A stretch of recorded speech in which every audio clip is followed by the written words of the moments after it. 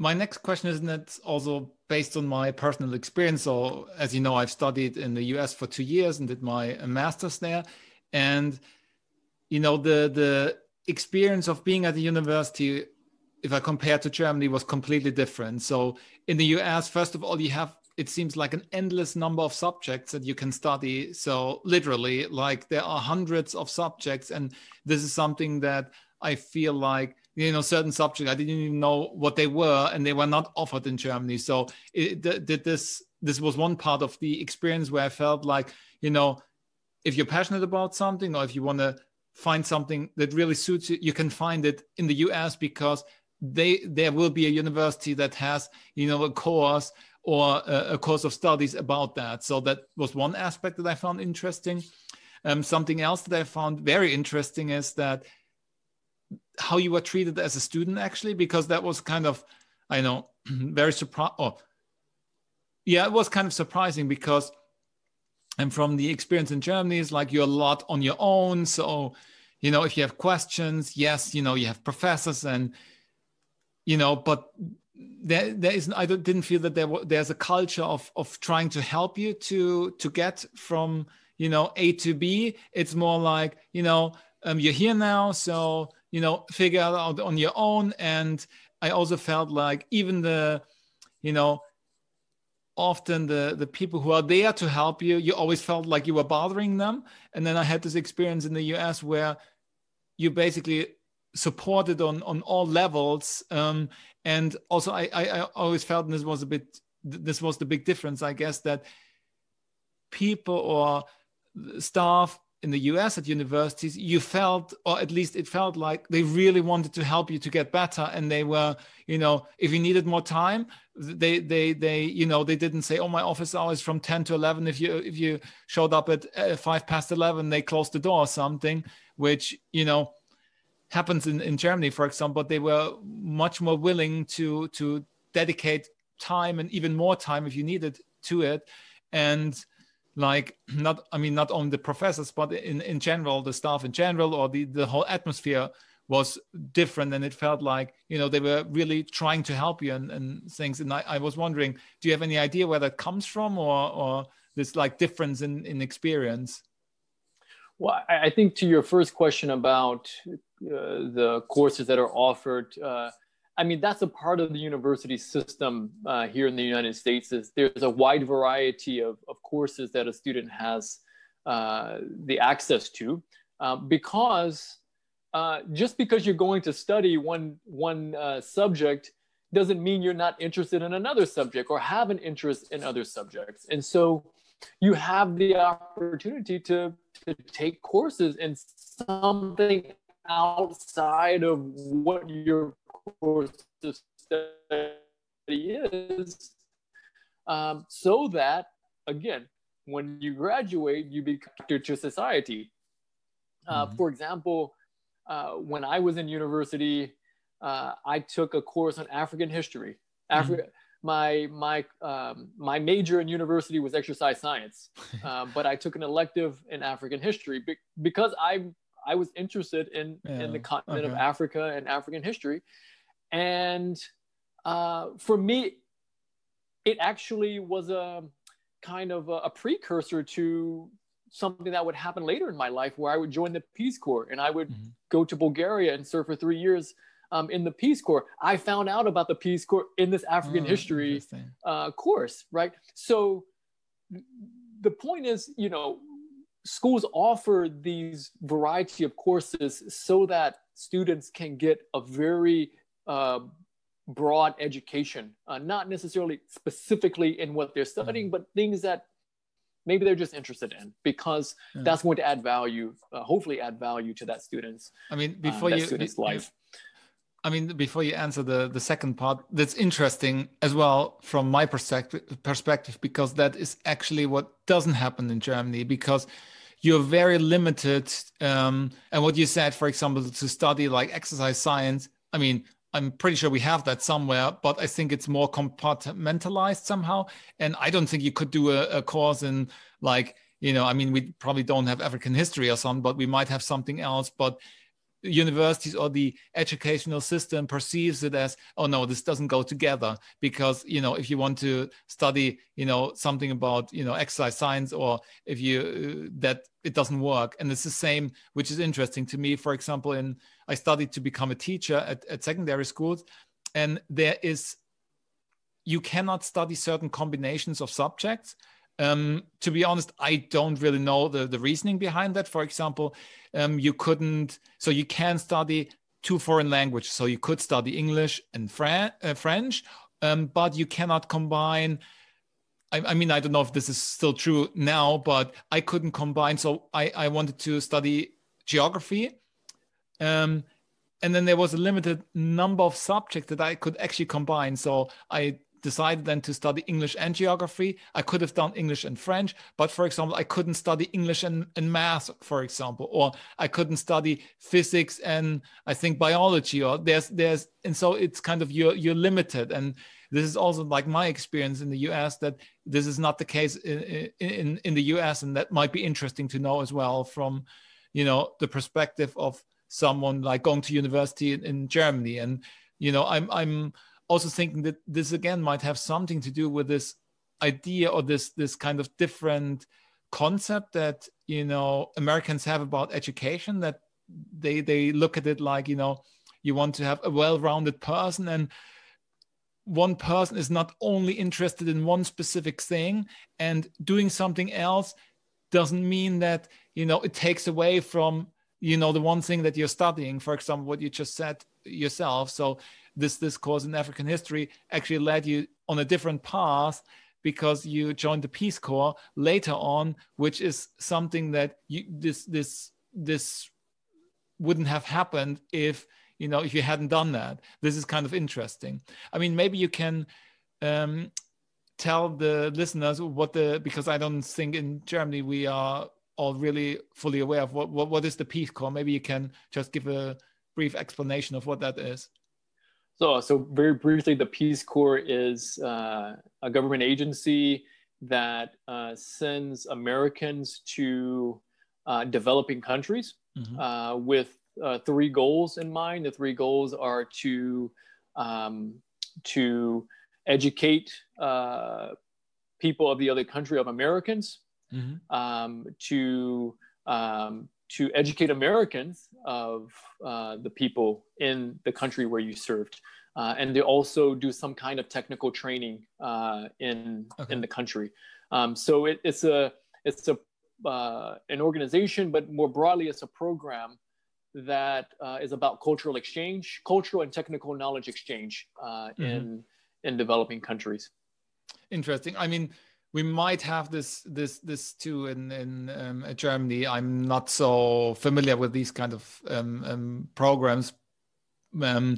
Like I said, that's why I can also not comment on it. But it's interesting, and it's basically that's the point that that was interesting to me, that this seems that this idea of this well-rounded individual is more important, or is a different understanding of how what makes a human being, basically, I think. And I mean, we also in this podcast about secondary schools, you could already see these differences in, if you looked at the German the German secondary school system and the US secondary school system. So that was interesting to me from this perspective as well. Yeah, well, a big part of that process is what you mentioned before about the access to professors and the relationship you have with your professors, because in the US system, it's encouraged to have a relationship with your professor, so that you can succeed, and that you can get the education that you're paying for, because remember, it's not cheap, right? And so it's encouraged that you build a relationship with your professors. Now the thing is, the larger the university, the more difficult it is, right, to build a relationship with the professor. In the US system, probably is similar in Germany as well, we have, or professors have assistants. So usually it's a grad student or other students who assist the professor, and they become like a liaison to the professor, and you build relationships with those assistants. But as you go to a larger school, it's difficult to have a direct kind of relationship, with the professors, but it's still encouraged, and professors still have office hours.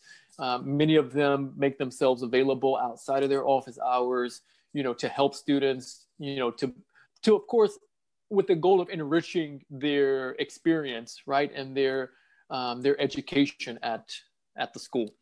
Do you think this is so? Is this because you mentioned like the money that comes into play, right? This idea, so because you're paying for university, so if I pay $60,000 for 4 years of studies, I want something in return. And for example, in Germany, you don't pay, so in a way, why would the professor care how good you feel about your experience, because you are not paying him in a way? Do you know what I mean? Do you think this plays a part? Is this the is this the main thing, or do you really think there's a cultural difference as well? I think it probably plays a factor in it, right? I mean, I don't know what the salary is of a professor in Germany compared to the United States, but in general, tenured professors. So in the U.S. we have different types of professors. Okay. Right? We have professors who are tenured, meaning that they are kind of like permanent professors there at the school. Associate professors or visiting professors who are just there to teach a course, and for one semester or 1 year, and and then maybe they'll leave and go somewhere else, and so they're not a permanent fixture at the university. So I don't know what the salary difference is between the U.S. and Germany, but in general, tenured professors make a very, very nice salary, and well, it's because we pay for it, right? I mean, we pay a large sum of money to go to the school. And I think when you do, there's always something about when you pay for something, you expect for something in return, more so than if you don't have to pay for it, right? So if something is given to you for free, I think from a psychological standpoint, you may, expect less from that. So that may have something to do with it culturally, that in the United States, we pay a large sum to go to school. And so therefore we expect, a lot in return for that, that money. Okay. I was just looking online about, and it seems like, so professors start with like 4,000, depending on the state, 4,500 euros per month to some states around 5,000. So let's say more than 4,500 if you're like if you're a full professor. And then if you have, I guess if you have a longer tenure, then you make more than 6,000 or 7,000 even, depending on the state where you teach. So I don't know how this compares to the US. Do you know how much a professor makes? I mean, it also depends on the university, right? Because exactly. Yeah. It depends on the university. I think it depends on also with the tenure, right? I mean, tenure isn't just, a ceremonious kind of thing, right? I mean, there's an expectation that a tenured professor, makes research or contributes towards peer review studies and articles. And, there's an expectation that they bring some notoriety back to the university through their work, right? And because of that, they're compensated very nicely for that, that kind of work. Interesting. I have another question that is something that's maybe, I mean, probably we also Germans are aware of this through films and I mean, general knowledge anyway, but that in the US you have a couple of, I don't know how I would call them, maybe elite universities, like, like the Ivy League universities, as they are called. So, like, can you name all of them? Is this something like that would the average American, would they know these kind of top universities by name? So in general, the Ivy League title for these schools is well known. So if you say I went to an Ivy League school, Okay. in general, the American populace would know what you're talking about. Now, would they be able to name all of the schools? Maybe not. I mean, we know the most popular ones, right? Harvard, Yale, Princeton, Columbia, I believe Brown University. So these schools are, have name recognition. But there are also other elite schools as well. For example, Stanford University. Stanford is on the West Coast. Yeah. MIT, MIT, right? yeah. These schools are considered, the elite universities, not only in the United States, but arguably in the world. Yeah. I mean, yeah, I looked at some rankings, some international rankings, and I think these, like what you mentioned, these three, I guess maybe, most prestigious one, Harvard, Yale, and Princeton, they're always amongst the top 5 or something universities in the world or something. So that's interesting. And I also checked before doing this podcast with you, I checked what the tuition fees are for these universities, and basically for these Ivy League universities, it ranges, from $52,000 per year to $62,000 per year. And this leads me to the next question of who can actually afford to study there, and how are these universities perceived in American culture? Are people, do they look down on people who study at these prestigious universities, or is it how is that basically? Well, so to answer that question, in general, the Ivy League schools are looked at very highly, right? So if you say that you graduated, because if you say that you graduated from an Ivy League school, the perception is that you are well educated, that you are, the best of the best that America has to offer, especially in certain fields of study, like law, like medicine, right? I mean, I don't know the exact number, but I believe almost all of the U.S. presidents have gone to an Ivy League school at some point in their educational career, right? It's going to an Ivy League school is like a stepping stone or a step ladder to the upper echelons of society. So they're looked at very highly.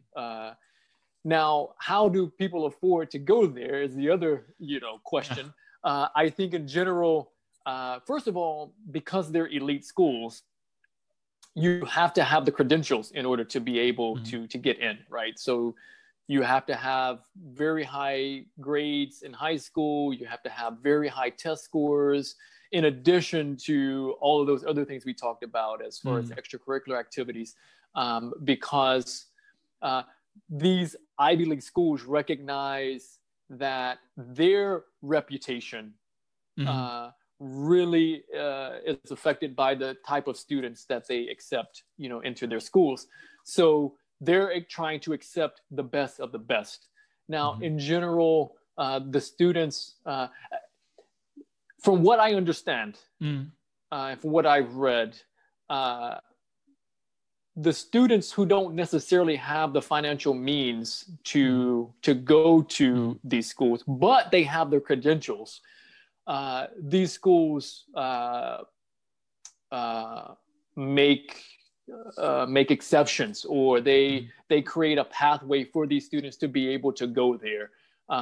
Many of these schools have huge endowments, right? Endowments in the sense that people are donating millions and hundreds of millions of dollars to these schools every year. And these schools try to use a lot of this money to, to bring in students who don't necessarily have the economic means to be able to go there. But like I said, they have their credentials. So many times these students are given scholarships or some type of financial aid to be able to attend these elite schools, even though they don't come from a family of wealth and of means. Because you have to come from a family of wealth to be able to afford 50, 60, mm-hmm.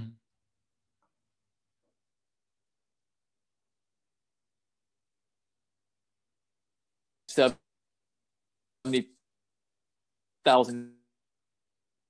So in general, yeah, I mean, don't necessarily come from wealthy families, but have the exceptional credentials.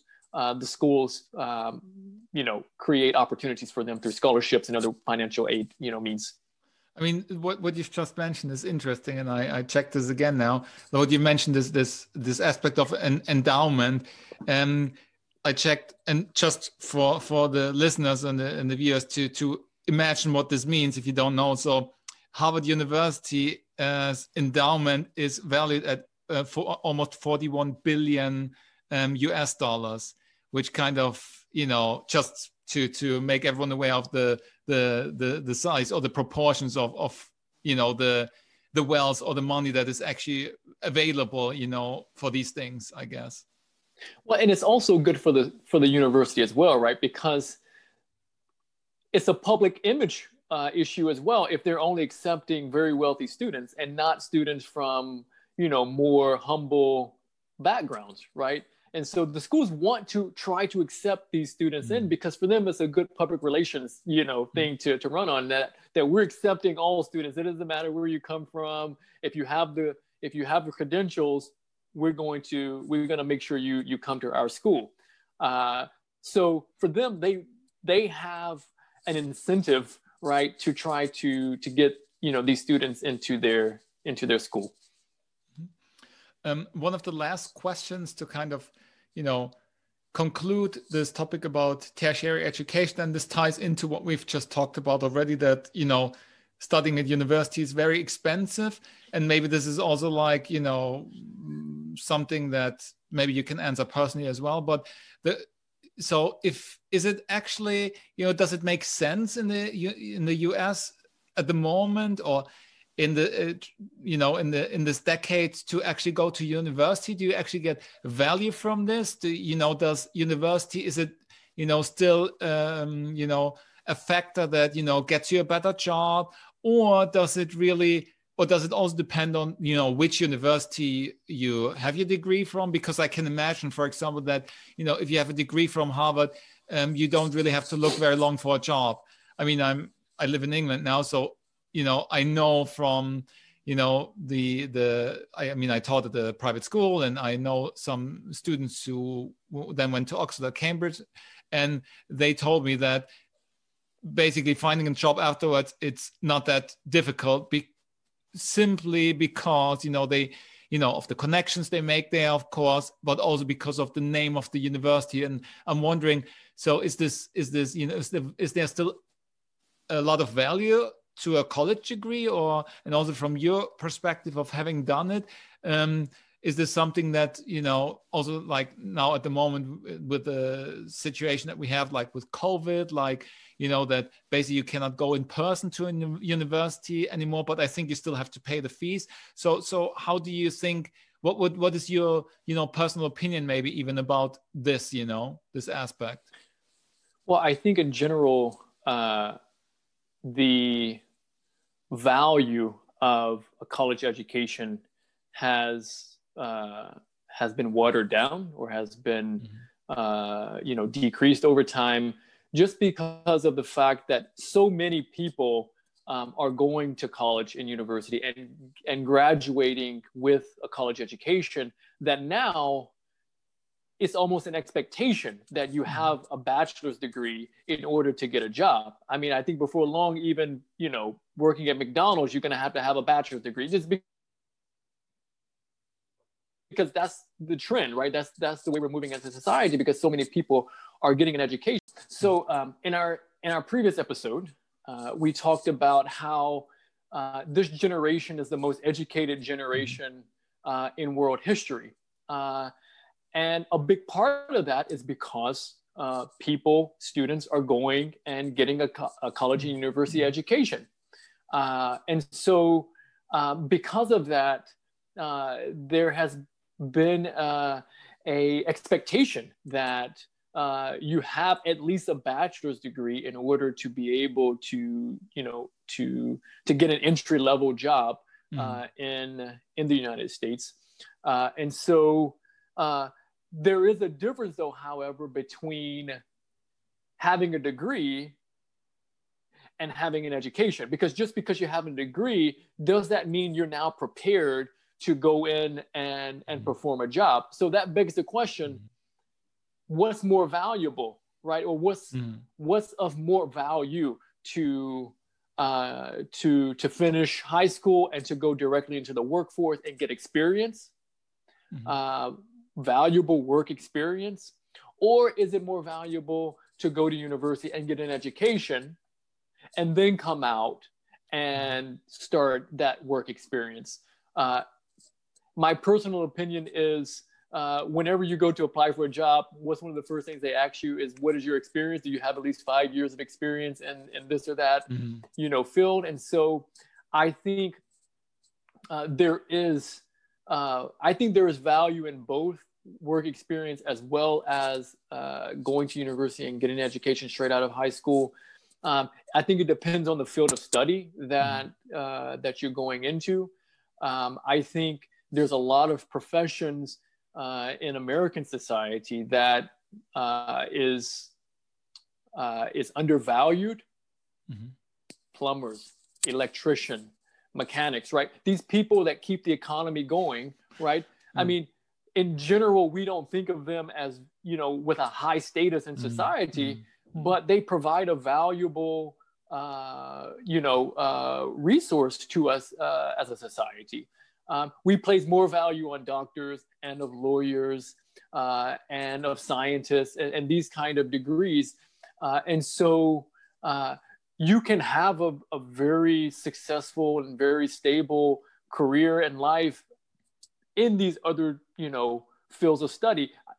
I think we would call them trades or trades rather, trades being, mechanics, plumbers, electricians, mechanics, those kind of things. I think in Germany, you have special schools that you go to in order to train for these. And in the US, we do, but to a lesser degree than you have in Germany, because in the US, students are kind of funneled into that university educational path.